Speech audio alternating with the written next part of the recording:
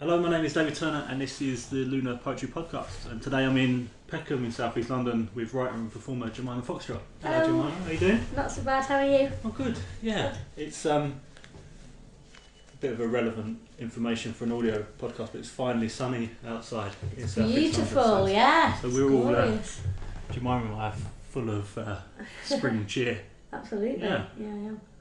It's really nice. I think, I'll start with the first question, why poetry? Why poetry? I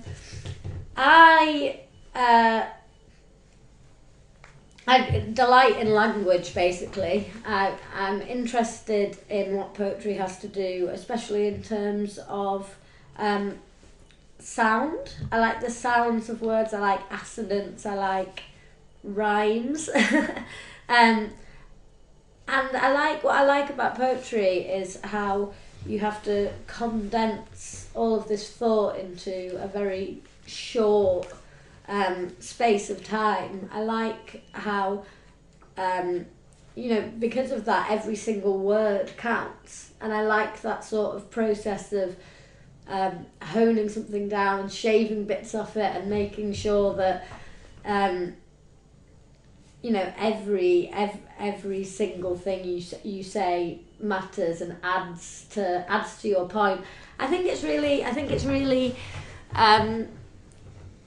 an amazing thing as well. Something I really enjoy is when people say to me, "Oh, that's so how I feel. You've so expressed so well how I feel." So I really like being able to articulate other people's feelings because, as well as my own, because I think we all go around with so much stuff going on in our heads, and I find it really, really nice when I hear a poem or read a poem and I think, yes.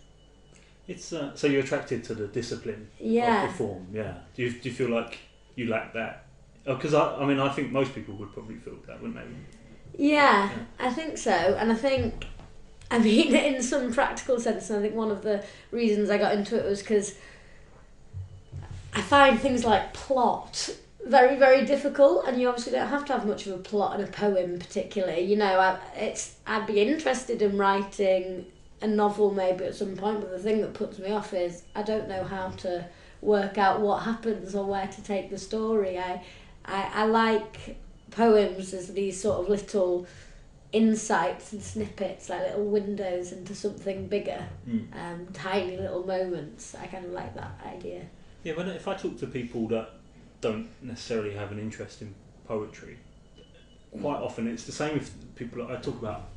I often compare poetry to paintings in galleries and stuff. People feel perhaps a little bit silly because they don't understand what it means, but I always try to remind people that it doesn't have to mean anything. There doesn't have to be a great truth line behind it. It can just be these tiny moments, can't it, where you're and I agree. I think it's really nice if you read a poem, especially if you're reading out in public and someone comes up to you afterwards and says, "Oh, that was exactly what I was thinking, I just couldn't put it into those words." Yeah, exactly. That feels like a nice thing to be able to do. And when I read a poem that I feel like that from, that's when I really feel passionate about poetry, when I connect to a particular piece. And I think you're completely right. I think this idea, I quite like some quite abstract things or things that you don't have to know exactly what's going on the whole time. And I think poetry is quite magical in that way, that you could read something and not really understand what's going on, but still take so much joy in it or so much pleasure from it. It can still really affect you even if you don't know what the person is necessarily talking about. Yeah, also another thing, I think people forget often that you wouldn't necessarily listen to a pop record and demand to understand. Like, you can enjoy the sound of it, you can enjoy the general emotion without worrying too much. Because if you do analyse a lot of songs that don't make much sense, but they don't need to, it's not the point, is it? Is that what attracts you to playing around with the sound as well as when you're performing? Yeah, I like this idea of bringing in snippets of other people's songs. And one of the reasons I do that is because of course every single person in the audience, some people might recognise that song and have a particular emotional connection to it, some people may have never heard it before, and I like the idea of different people sort of experiencing, having different experiences, because of course everybody does react to a poem completely differently, and I like some of my poems have quite intense patterns of sounds and internal rhymes and things like that, and I find a real joy in working with the meaning but then also the sound. So I went to Stanza Poetry Festival recently, and I heard quite a lot of poetry in other languages. I heard some poetry in Swedish and some poetry in German. And it's actually really, really interesting listening to poetry in a language that you don't understand, because it's completely stripped of the meaning, but you can still actually find it really enjoyable. It's almost like listening to a piece of music, and it just that made me think quite a lot more about the relationship between sound and meaning, and how if you listen to poetry in another language that you don't understand, it can still be really amazing, even though you have no idea what it's about. No, absolutely. At all. I was lucky enough to interview a poet called, his name is Mosab Al-Namari, and he's Syrian, but I interviewed him in Istanbul when I was over there. Okay, and cool. he read to me in Arabic, and it was just, I don't obviously understand anything, but it was one of the most powerful readings I've experienced, especially since it was, lucky enough. I'm very lucky in a way that doing this podcast, I get a lot of people reading to me in private, and it's something that most people don't get to experience, and I've sat down with 50 or 60 poets, and they've all read me their work, and I've just been on my own with them in the room. It's really nice. But I've heard people have read to me in German, in Turkish, in Arabic, in Swedish, and you don't lose as much as you might think from just not being able to understand the text, as it were. Yeah, absolutely, and I find that really interesting. I think that just sort of shows how sound is so important, basically, in poetry. So, as you mentioned, you introduce snippets of songs from other people, and I was just wondering, I'm not sure this is not unusual for me either, I'm not sure I've completely thought this question through properly, but is the singing an embellishment of the poetry, or are the words just a framework to hold the tune?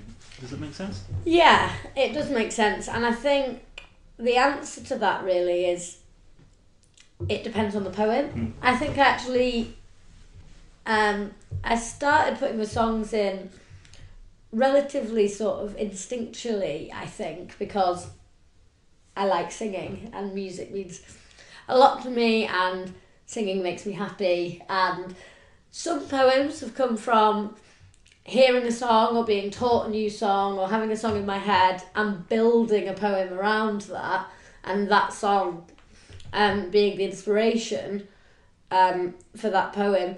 Sometimes it's the other way around. Sometimes I'm writing a poem, and we all have a huge store of songs, all the songs that we've heard and all the songs that we like and all the songs that we know in our head, and sometimes I write a poem and think that song perfectly expresses what I'm trying to say in this poem.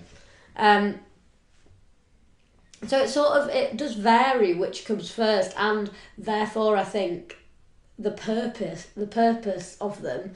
On a very practical level, I think when I first started doing it, I liked, and I still like, starting sets with singing, because especially in long poetry nights, it just gets everybody's attention.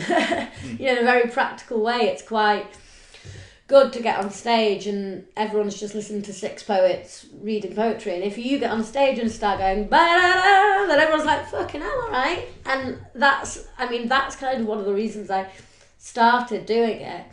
But as I continued, started writing more, I started realising that there are so many more interesting ways you can use it. Some of my poems still have sort of a bit of song at the beginning and a bit of song at the end, and then the poem in the middle. But more and more I started putting different songs in, scattered throughout. And they're really useful sometimes to sort of indicate turns and change the tone and just sort of break it up and sort of distort the line of the poem in kind of an interesting way. And now I've started writing more of my own songs, basically, to put in as well, because I enjoy doing that. Because I cannot remember where I heard this conversation, whether I was having it in private or whether it was on another podcast, but talking about open mic nights and how exhausting it can be listening to poetry all night. And it doesn't mean that... I think it's quite natural that level of concentration all night. And the discussion sort of revolved around, can you add interludes or breaks that aren't just let's go to the bar? How can you just lighten the mood slightly? I think maybe a lot of open mic nights are reluctant to get musicians because sometimes they get too warmly received.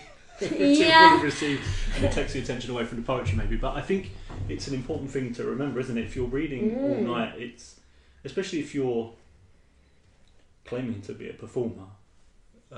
I know not every, definitely not all poets claim to be performers. They're just there to recite their work, and that's fine. But that's another debate for another time. But it can be a very exhausting night. But it's a very valid conversation, I think. If we're all going to try and attract more people to poetry events, you have to remember that if your first poetry event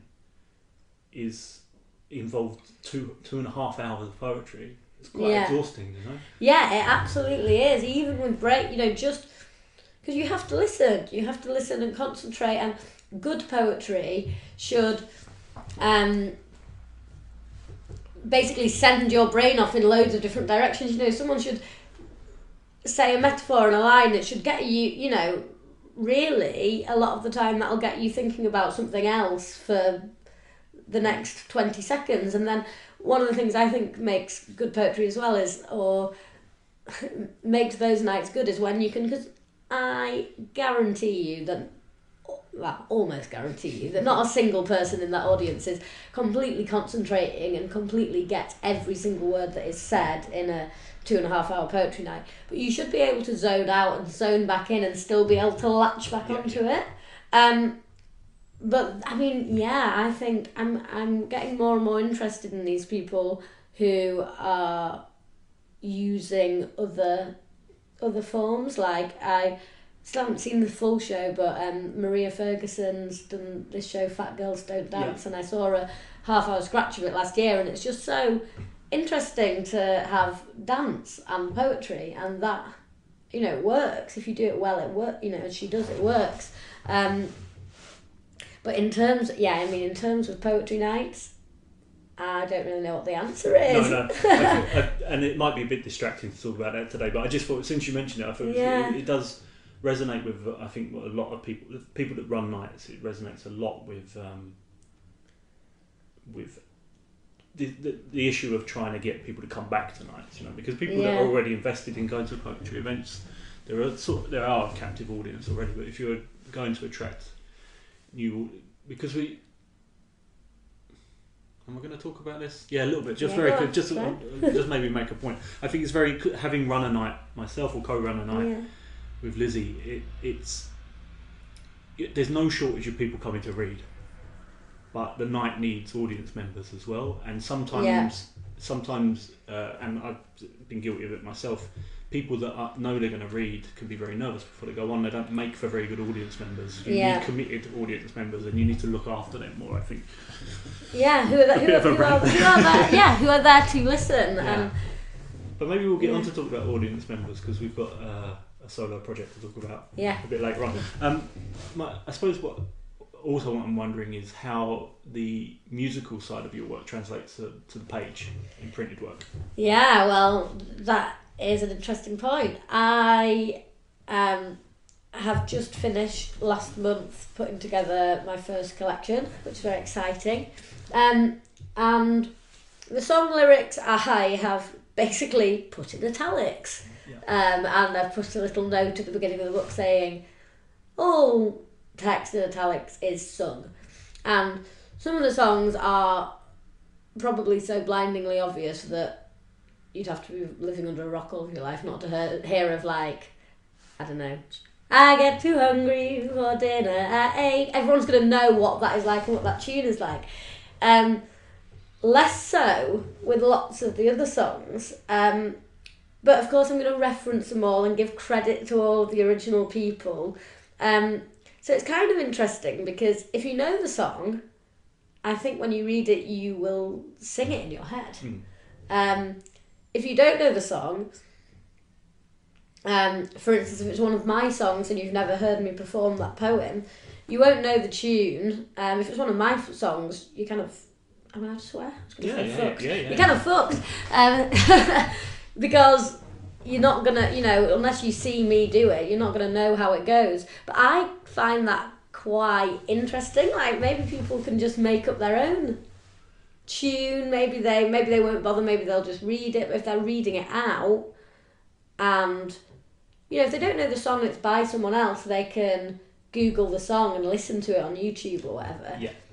If they don't know the song and it's my song, I find that quite interesting because I think, I don't know, maybe you'll just make it up. Maybe if you're reading it in your head, you probably just will say the words to yourself, in that way that you do when you read in your head. But I think it was something I was quite resistant to originally because I'd say like 60% of my work has singing in, of my poems have singing in. And originally I was like, that's just not going to translate to page, it's not going to work. But I've sort of come round to the idea, and I have also used the book as an opportunity to write a few more sort of page-focused poems. Maybe a little YouTube video of you doing the song.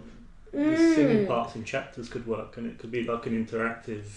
People will get a chance to get an idea of the tune and can either read the poem alongside with the singing. Yeah, I had actually thought of something like that. Something like that would be really nice because I think while it's interesting and it's also what I really like the fact that it's just put in italics because it allows for the reader to be intelligent enough to interpret what we don't need to put everything on a plate for people that are reading. That's not necessary.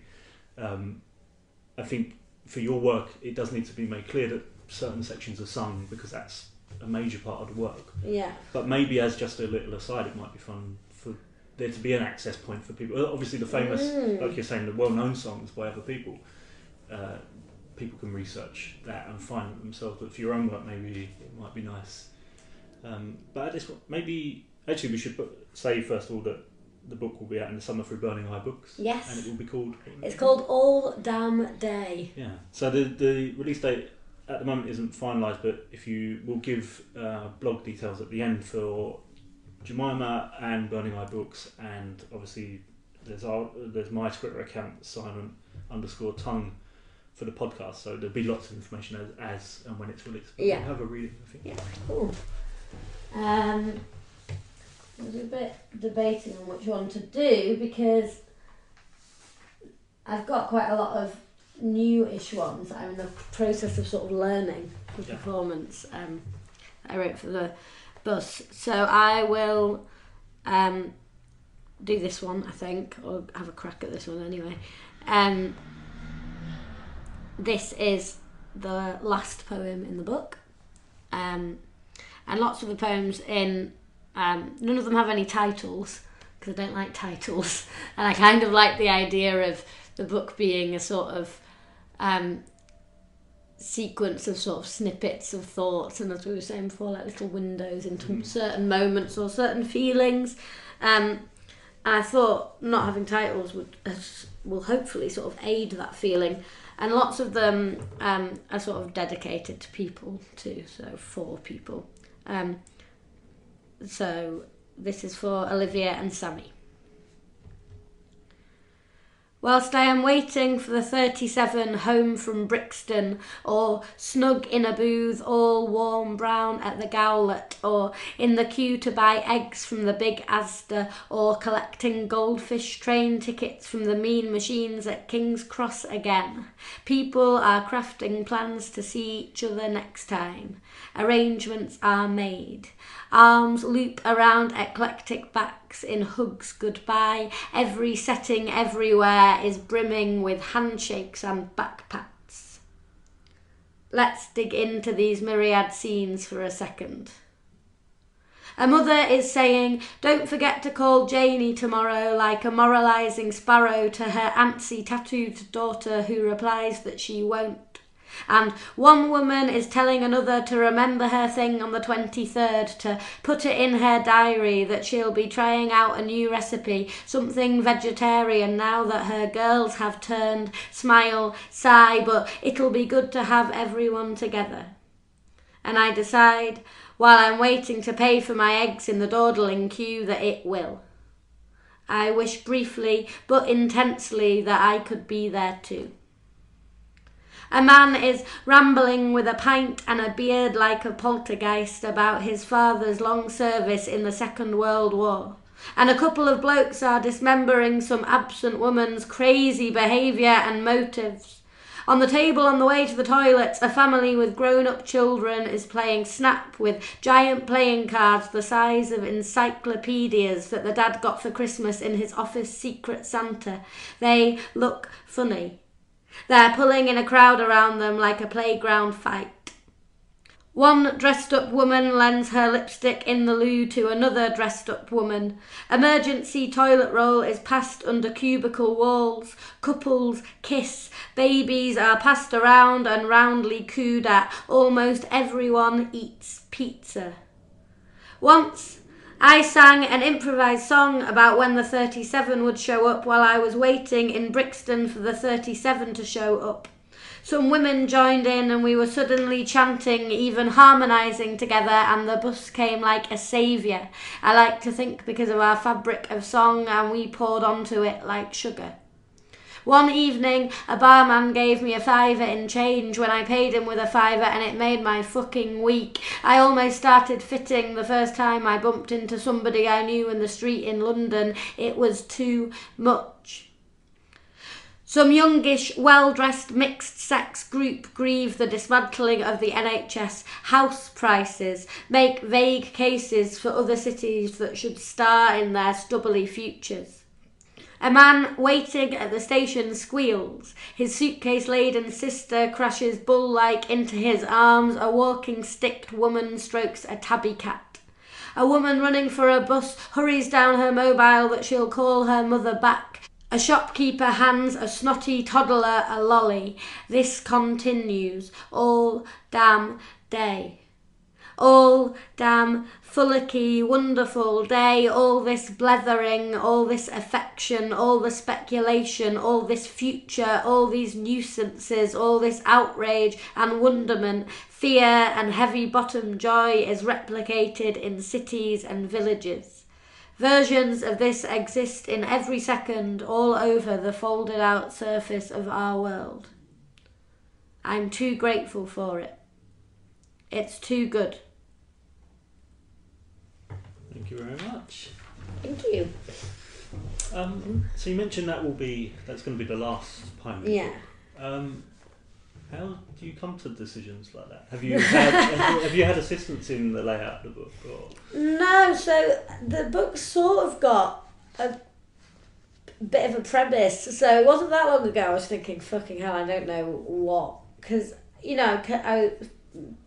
it's got some poems in there that I've probably written about 6 years ago. It was quite a long time. So it was interesting, it was really enjoyable actually, going through everything. And one of the reasons I'm calling it All Damn Day, that poem actually came after I thought of the title for the book, is because I was going through my poems and I noticed that probably about 3/4 of them or something all have references to some sort of time of day, like it is a Tuesday morning, or it is 3 a.m, or at dusk, or whatever. So I thought, this is kind of interesting. This is something I think I've done without realising, or without deliberately doing it. Sort of subconsciously, all of my poems seem to be set in a very sort of temporal space in the day. So the book is basically split up into little sections, little chapter headings, and it basically goes from the funny time of day that's sort of like 3 o'clock in the morning till 7 o'clock in the morning, which mostly consists of staying up too late and what happens when you do that. And then there's a whole section about the morning, and then there's a whole section about the afternoon, and then there's a whole section about the night, and then the final section is called All Damn Day, which is kind of, that's where I've put quite a lot of like my political ones, basically things like my poem "What the Fuck is Ladylike," or my poem about capitalism, these ideas that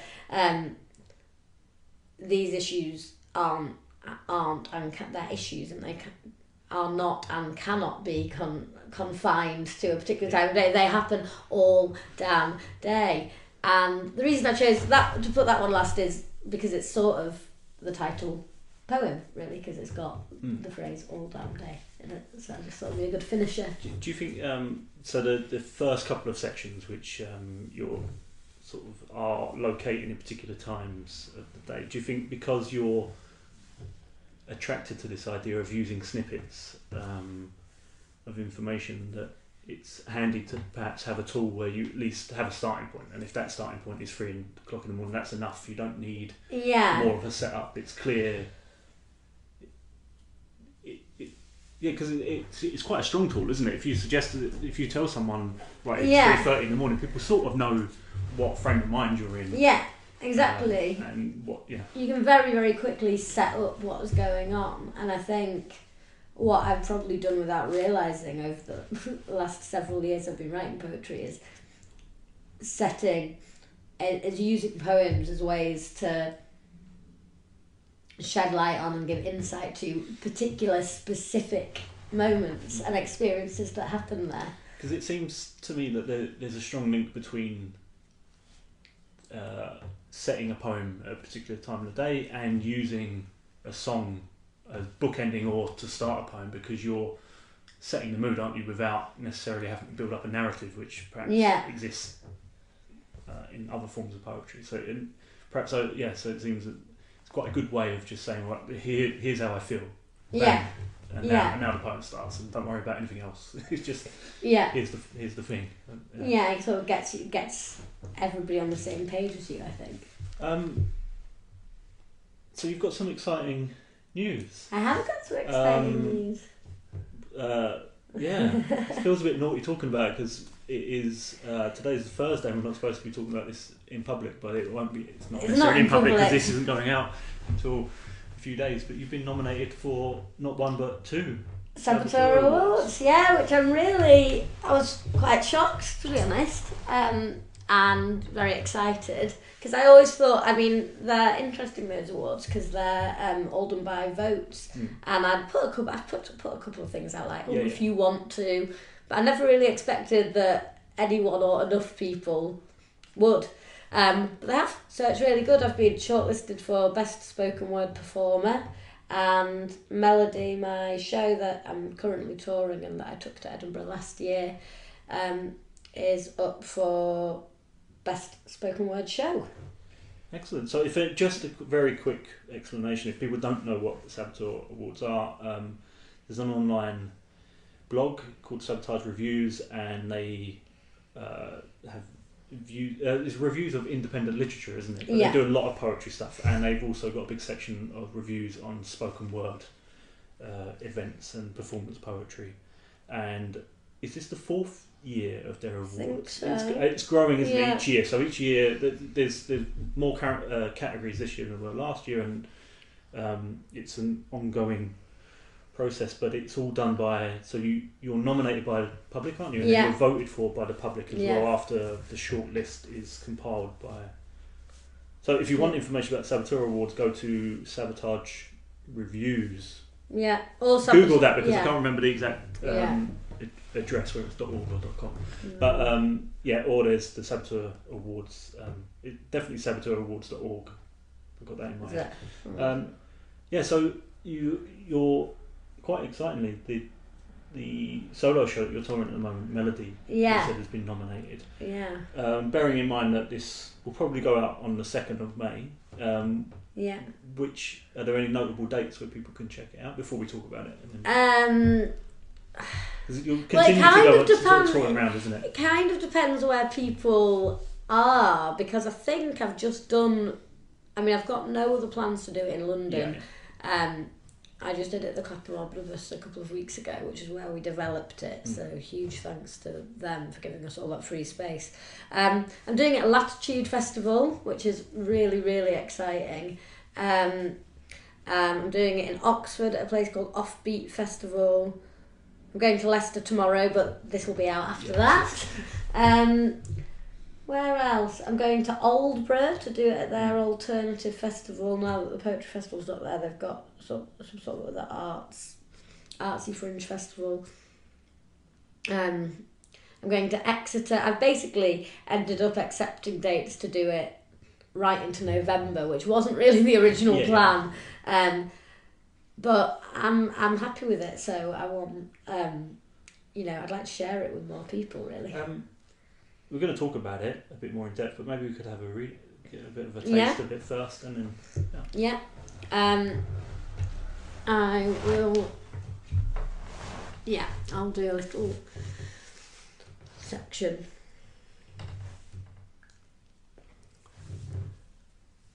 I wish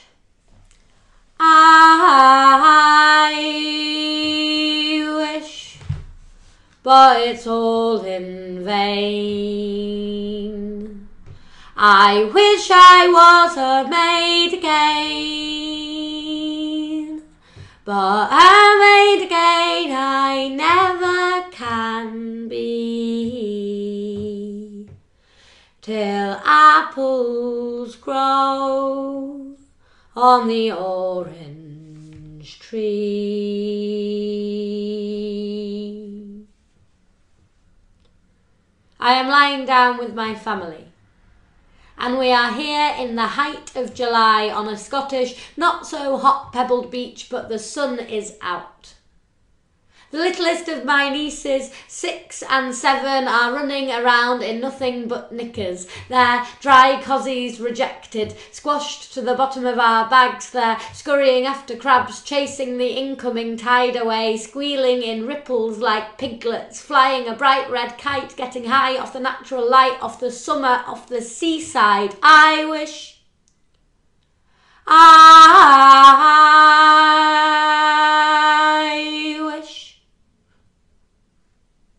they're lured back to our picnic blanket by strawberries and sandwiches that have somehow got sand in them, and apple juice and warm, dry adult hugs and ice cream from the van that plays "If you go down to the woods today, you're in for a big surprise." Further down the beach, 2 older girls, about 10 or 11, stretch out. Apprentice lionesses on beach towels pull giant sunglasses down on their eyes so they look like flies as they try to wisely sigh. They behave in a way that says, "Check me, I am doing what grown-ups do on a beach. Check me, I might not be one, but I am a teenager. And I am doing what teenagers do. You may think I'm just a child, but you haven't got a clue." One of my little ones stops running, pot-bellied in damp pants, and looks.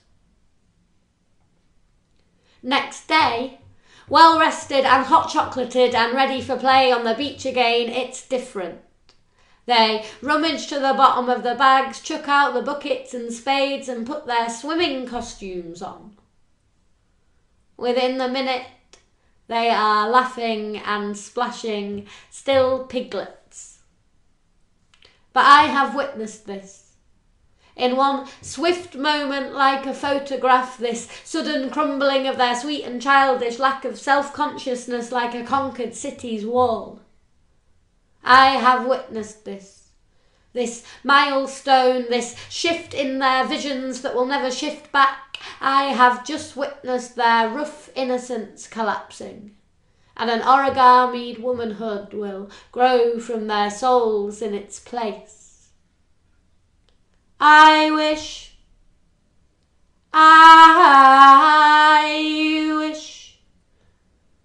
but it's all in vain. I wish I was a maid again, but a maid again I never can be, till apples grow on the orange tree. Thank you very much. Thank you. So, tell us a bit about the show. Okay, so the show is it's a one-woman show, as in there's just me on stage, but I actually made it with a very good friend of mine called Lucy Allen, who is one of my friends from university. We were on the same course together, and she has sort of directed it and co-written it, in that she's very responsible for the shape of the piece. Otherwise it would just be me rambling on for hours. And it's an exploration of music and how music attaches itself to memories, and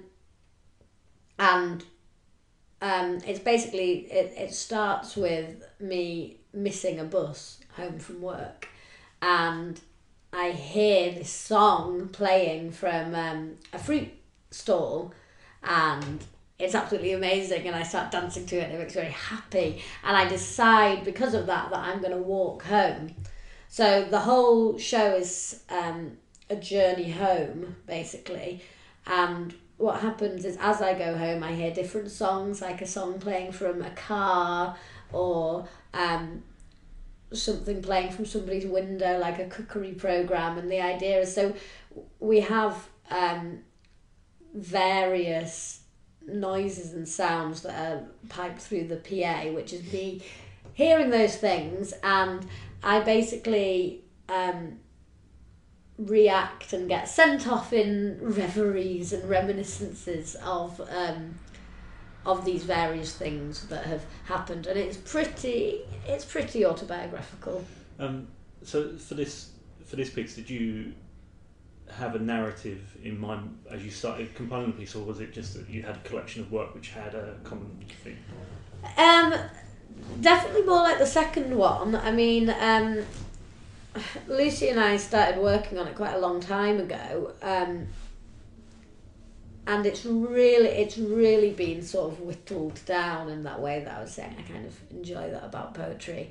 I think I basically gave almost everything I'd ever written. You know, I gave her like 50 odd pages of stuff, and we sort of tried to organise it, and I think she actually came up with the idea of it being a walk home. So we didn't go into like, right, we're going to make a show about a walk home. I wanted it to be about music, because that plays quite an important part in my work. But I think it was a good idea to make it about a walk home, and it was more an idea of seeing what we have, and there are some sort of set pieces in there. There are some pieces that like people have probably seen me do before at gigs, but our challenge was to try and sort of weave that seamlessly into this narrative so that it made sense. So it wasn't like, now I'm doing a poem. Yeah, I suppose the theme of sounds and songs evoking emotions and memories plays through all of your work anyway, so it's a natural way to go into it that way. And I suppose setting it on the walk home puts it at a certain time of day as well, doesn't it? Exactly, it does. Yeah. And I suppose actually a friend of mine and has been on the podcast before, Liv Winter, recently did a project called Headfuck, and it was basically a one-to-one performance via Skype, which you could enroll into, and no two performances were the same. It's a really interesting project, but it sort of it was very much linked to coming home after an evening, because it's I know a lot of people that write anyway on night buses home from nights out. There's obviously a lot of inspiration when you're out with friends and you're talking about things and reminiscing and stuff, but there's something in that. It's quite lonely, isn't it, that journey home? Yeah. And it can be quite, it doesn't necessarily have to be, a lot of people turn it into quite a dark thing. There are issues as to whether you're walking home on your own and whether you feel safe or not, but that's perhaps a distraction from what I mean. But it's interesting how people interpret that loneliness, isn't it, as to whether... Yeah, is that a liberating thing, or is it, is it a sad thing that makes you feel sort of smaller? And I think it's interesting as well, having home as your destination. It's very different from setting out to somewhere.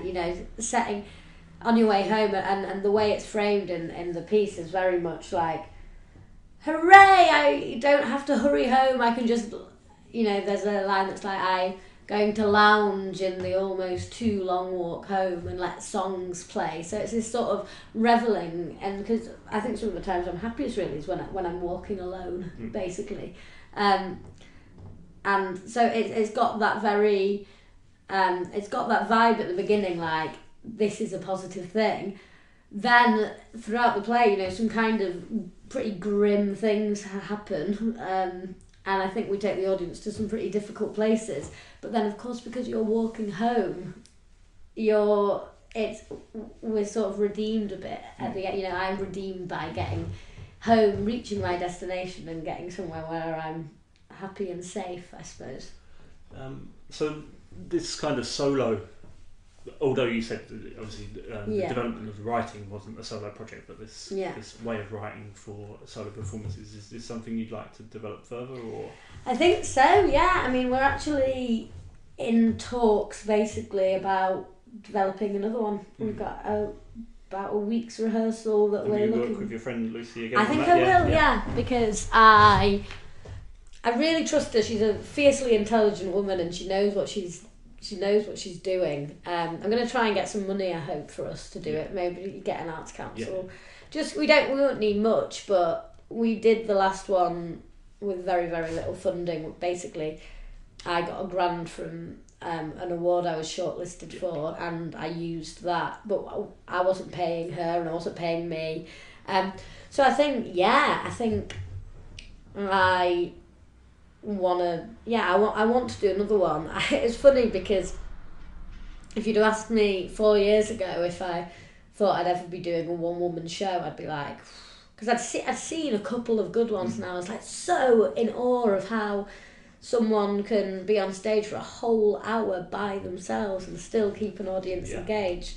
I just never thought it was possible, but I think we've done it, and I'm hoping to do it again. Obviously, it's been this particular show has been a very positive experience for you, and you've had a lot of really good feedback, and which is great for your first attempt at something. Yeah. It's not often when you try things for the first time that they work out so positively. But do you think, in general, that a lot of poets, and I suppose specifically people that would consider themselves to be spoken word artists, whatever that means, do you think people are under a lot of pressure to take that step? As though it's almost expected of them that, when are you going to Edinburgh, or when are you going to go and write a longer piece? I think so, yeah. I think so, and I think that's changed quite a lot. I mean, when I was at Manchester Uni, however many years ago, spoken word wasn't really a thing. I honestly think I was one of the... Maybe I'm being ignorant, but from what I knew, I was one of the few people in the city doing it, and certainly one of the few students doing it. And of course now it's really, really, really blown up. And I think if you want to sort of take it seriously and make some sort of career out of it. It was something Luke Wright told me actually, is that you need to have a show, and whether that's, I don't think there's necessarily pressure to do a show that's held together by a narrative. So, our show Melody is basically theatre, really. It's a theatre piece, as is Luke Wright's What I Learned from Johnny Bevan. It happens to all rhyme, but it's got a through narrative and it's a theatre piece. I don't think there's necessarily a pressure to do that, because those sort of anthology shows where you do poem and everybody claps and then you do a bit of chatting in between, do that for an hour, fine, but it's useful to have an hour-long thing that you can tout around and do your own night. So most of the dates I've got for Melody are just me that night, whereas, of course, lots of other gigs it's like you do 20 minutes and then there are 3 other people. So I think there is some pressure, but I think it's probably a good thing. I think it's probably, it's probably quite wise if you want to sort of develop, and it was a really great experience for me doing it. I mean, I would advise anyone to, if you can find someone good to work with someone doing it. But it really taught me a lot. There was lots of Lucy saying, "Don't like this bit, sounds a bit cliche," crossing it out. We've not had anything about you and your mates yet. Can you write a section about you and your friends? And then she'd go off and have a lunch or whatever, and I'd sit there for half an hour and write a bit. And just doing that sort of thing is just really valuable, I think. And what sort of workshopping was involved? Did you do a lot of scratch events? Yeah, so we did. Actually, I just need to say, because I deliberately, I always promised myself I wouldn't just say things like, "Did you do scratch events?" Some people don't know what scratch events are. So basically, scratch events are short, so anything from what you'd say sort of 7 minutes to 20 minutes, where you get to go and do a summary of your show or certain sections you want to work on, and you get Google feedback. it. There are lots of events if you want to find, because it's a really good way of developing. And I think if you're a writer just starting out and you don't know where to go, and you don't have, what I mean is you don't have to go and do 45 minutes of something. Yeah. You can go and do 10 minutes or something, or 15 minutes or something. So was this a big part of the development? Yeah, definitely. And a really good thing about them is everybody's really, really friendly and welcoming. There's a really good understanding that this is the first time you're trying it out. There's a real emphasis on trying it out, which is really, really nice. And we found them very useful to, I'd say to anyone thinking of putting together a longer show, to book in for some scratches, because the first one we did was actually like at the south, like some like smaller theatre space at the South Bank, and I applied to it like 2 weeks before, thinking, oh, probably won't get it. Got it, and we were like, fuck, we haven't got anything. We've just got absolutely nothing. So then over the 2 weeks, we were like, I desperately wrote it all. Lucy came round and we cut bits out, and it went really well, and everyone said it was really good. That gave us the confidence. So then we basically did 2 scratches. We did a 10-minute one at the South Bank, and then we did a 15-minute one at Battersea Arts Centre. And so then we thought, oh great, we've got 25 minutes of the show now. In the end, only about 5 minutes of those 25 minutes we wrote the scratch ended up in the show, in what is in the show. And we've changed the show since Edinburgh. We've gone back into rehearsal and changed it. And then we had this thing that I can't recommend highly enough, which is at the Clapham Omnibus, which is a great theatre, really, really nice space, really nice people. And they have a thing called the Engine Room, which is basically, I think after you've done a couple of scratches, they then basically give you the chance to do what is still a scratch, but it's your full-length scratch. So they gave us, amazingly, rehearsal space for 3 days for absolutely free. And then at the end of it, we did this sort of sharing scratch of the very first version of the 50-minute long show. And And it was terrifying. We'd only finalised the script the night before the show. And desperately learning my lines. I had to ask for I had to ask for prompts from Lucy a couple of times, but just being able to like share it in that space and work out what works, and you discover things like you say a line you didn't think it was a comedy line, and everyone's like, ha! And you're like, oh, all right. I have that all the time. I do something really emotional, people laugh. And you're like, oh right, great. I'm quite good at unintentional comic timing, which could be a flaw when you're trying to tear your heart out. Yeah. Actually, I'd say I haven't attempted to write anything longer, and I don't know whether I want to, but I've learned a lot from attending read-throughs, so script in hand performances where people are actors or performers are learning the script as you're watching them, so they've got the script in their hand if they need to call back on that. So it's a very informal procedure, but what it does do is gives you a lot of confidence in knowing that you don't have to have it right immediately. Yeah. And the whole point is to try it in front of audiences and work things out. I think there's a lot of pressure on people when they first start doing or start writing and sharing their poetry, or first start going to spoken word events, is that everyone looks so good. Everyone looks brilliant, but you don't know, they maybe read that piece 25 times. Yeah. And that might be the first time they've ever got it right. You've just they've locked out in front of you, and it can be very intimidating, can't it? But I think it's important to remember that it's a very good point that you made, that from 25 minutes of material, which at that time may have felt really strong, 20 minutes had to go.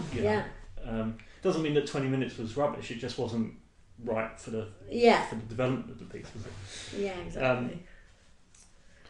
Well, I will say I obviously don't know anything. I haven't written anything longer than 7 minutes. So, perhaps we should have another reading from the show.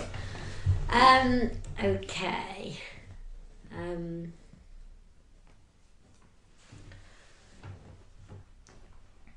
Suddenly, coming the other way like a wave of lovely scarlet jumpered energy, is a whole roll of children. They're chattering like jackdaws, pushing glasses up on their noses, gesticulating wildly as if the end of the world were coming. One woman's tummy has grown into the hard, round rind of a grapefruit, filled with a parcel of almost done brain, little fingers, smooth, cool skin. I wish my baby he was born, and smiling on his mommy's knee, and smiling on his mommy's knee. I am rightly terrified of the responsible job to fill one bright skin with plumbing and bones and a complicated motor. Then, for the rest of sped-up life, to furnish it with a soul, imbue it with a sense of pride, that vast expanding sack of skin like a sausage with the meat of computers stuffed in it. They say that children are rain for the earth, space travel, the avant-garde, the new wave, at once unexplained potential and strictly necessary in a bland way. So, this is a deliberate nightmare, with all the commonplace necessities of horror. I have been circling the pebble-dashed hospital for so long that I am 5 minutes late for my appointment. I arrived here 25 minutes early. Better to be safe than sorry. I am thinking about a summer of parties and ciders in parks and watery sunlight, and how babies' fingers curl around your fingers like shells. All I'm asking you to do is to sing a simple song. 23rd of the 6th, 89. Yes. 2 pieces of toast and honey this morning. Thank you. No family history of heart disease. No. Thank you. And how long? Thank you. Where's the toilet, please? The day room is flecked with leatherette recliners. They feed us triangles of egg and cress in bread.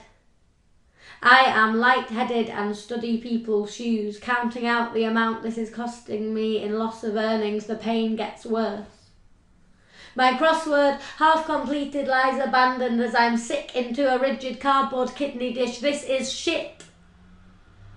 And for a second, in a fever, the alternative seems sweet. That I, at 23, can create a learning brain, a child that loves, a couple of singing eyes and a pair of dancing feet. But I've decided against it. Perhaps I am selfish. Maybe I'm not. This is no time for philosophising. This really fucking hurts a lot, like serrated spoons, like stomach rot. My crotch is pressed against the radiator for relief. And I am sick again on a picture of Gwyneth Paltrow on the hospital's fresh copy of Glamour magazine. Something far off detects the minor irony of this. I hear a baby crying down the corridor and feel suddenly empathetic.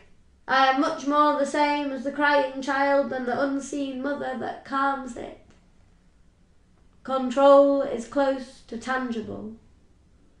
Just an hour to go until I touch it. Hey, hey, hey, the end is near. On a good day, you can see the end from here. Thank you very much. Time is ticking on, so Yeah. we might just finish with one last question. And I don't really know where this is going. It's something I'm trying to work out in my head at the moment. If you're putting on a solo spoken word show, Yeah. is that theatre? Do you think that automatically equates to theatre? I suppose it's... Yeah, I think it is theatre because it's a live performance. It's something that requires there to be an audience there and the action happening in real time in front of them. It's got that sort of immediacy. I think it's automatically probably more theatre if it has a storyline and links together. Because some of these sort of anthology shows, they can almost be more like stand-up comedy, really, because it's this sort of like, here's a poem about this, and then chatting, making people laugh. Often those bits are, lots of people are scripted still. But yeah, I mean, I think it is theatre. I think mainly the reason that question exists in my head, I get very confused with the way that shows are advertised. And people, for some reason, still hang on to this idea that, no, it's a spoken word show. Yeah. It's not theatre in the way that a play is theatre. But if a play had one person in it, it would still be theatre. Yeah. But it would look exactly the same. Well, perhaps yeah. as a spoken word show, because there's nothing, there's no predetermined factor, is there, necessarily, that a spoken word show will rhyme. That doesn't define it as a spoken word show. There's I don't know if you saw it, This Is How We Die, with what's the name, Brett Bailey or something. Anyway, This Is How We Die, really fantastic. He won a lot of awards, and clearly, although he might debate this, it seems clearly influenced by a lot of like true spoken word stuff in that. Clearly people are rejecting sort of normal narrative of plays and theatre and stuff, but it's presented in a way that is complete theatre, with the way that the lighting is worked into the whole piece, and and just because he's on his own reading from pieces of paper doesn't make it any less anyway. No, exactly. I've not quite worked out in my head. It may just be that people don't and this is a completely understandable thing. Perhaps people don't know how to promote and advertise spoken word properly, and the poetry element. So that maybe perhaps still stuck in the idea that it's different because you're a poet. Yeah. First and foremost, that you're not involved with theatre. I don't know whether that just exists in the minds of promoters, perhaps. Yeah, and it's and you're right. It's still, and lots of those things. They have so many theatrical elements. And I did actually think, if I take a show, I'm not going to take a show to Edinburgh this year, but if I take one next year, which I probably will, this new one, I'm probably going to put it in the theatre category. Yeah. Actually, partly because it is an easier sell. Going up to Edinburgh and handing out flyers and saying, "Oh, it's a poetry play," people are like, "Oh, no," Yeah. Still, even though spoken word's really on the up, and so I think, it's probably quite useful to categorise it sometimes as theatre. I definitely need to think about it a bit more. It probably will be a subject for another discussion another time, perhaps leading up to. Although I do on the podcast, I quite like the idea of ignoring Edinburgh. But anyway, perhaps coming up to it, I just mean just because it gets there's so much discussion. I don't necessarily know whether I need to give. I don't know if there's anything I can be talking about. That can add anything to it. People are doing enough. But if we wrap up there, where can people check out your work and dates? So I have a website which is jemimafoxtrot.co.uk.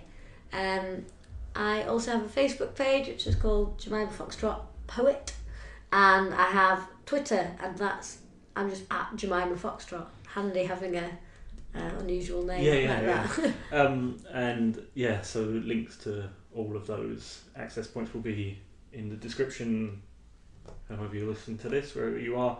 And also follow Burning Eye Books. There's a lot of interesting stuff happening there, and as we mentioned, Jemima's book will be out sometime in the summer. Just look out for updates. Thank you, Jemima. Thank you very much. Really nice. Take care. I think the sun's still shining. It is. I haven't wasted the sunshine with poetry. Okay, thank you. Bye. Bye-bye.